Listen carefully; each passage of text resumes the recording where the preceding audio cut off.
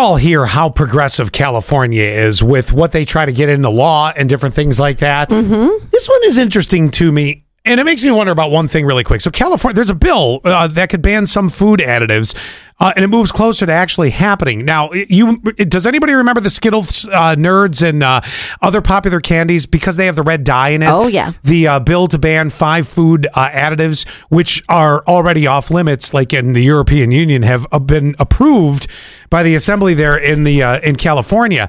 Let me live my own life. Well, I understand that statement, but I'm going to make one interesting point in a second. They've been linked to several health problems, obviously, with the FDA. So California is trying to do this. You remember back, and we've all seen movies like this, where, people in the 50s or 60s would go to a diner and like the burgers are made in lard and all that stuff, but nobody was fat. I know. Nobody was fat. Right. And it was all made, well, I mean, you think about it, the old days, like a diner or something like that, it wasn't even added. There were no food additives back then. Like fighting canned goods was, well, you do what you do when you jar stuff, you can. Yeah, you can't, that'd be the word, can. You can things at home and stuff like that. But, it was. No fake sugars. Right. No sucralose or whatever. It just makes me wonder. Are they real? I mean, I understand your statement. Let me live my life. But then it makes me wonder. I'm like, maybe we should go back to the lard days. We used to also move a lot more. Now we don't. We are definitely a society who sits. We have the sitting disease. Yeah, we do. So, a nurse reveals 3 things she'll never, ever do again. And one of them I'm doing today. Oh, perfect. Number 1, she goes, we're going to start off strong. She says, before you think about getting on a motorcycle, don't do it. According to Forbes, she says riding a motorcycle is undeniably dangerous, and that is something that she will never do. Number 2, the second thing on Lex's list was propane tanks.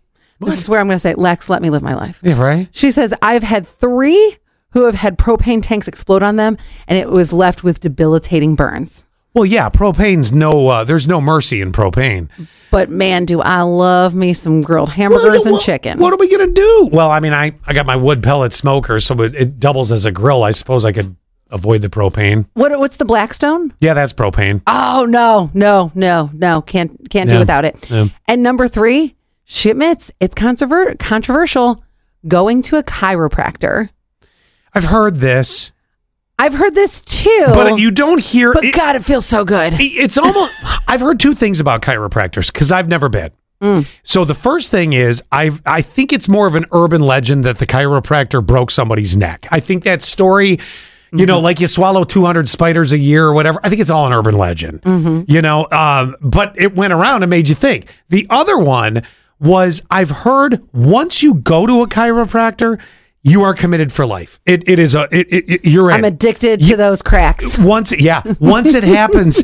Well, that's the thing. The audible, payoff. The audible payoff is the best, Scott. Well, I don't doubt it. I can imagine. It makes me go, this is working. And by the way, you were saying urban legend. The girl that I went to Toronto with, she's a nurse. She said the same thing about the chiropractor. Here's what she told me. She goes, just don't let them touch your neck. I think it's an urban legend, but it stuck. But I'm serious. I've heard this. Once you start with a chiropractor, you will have the problems return, and you're now stuck. It's like it's like a timeshare.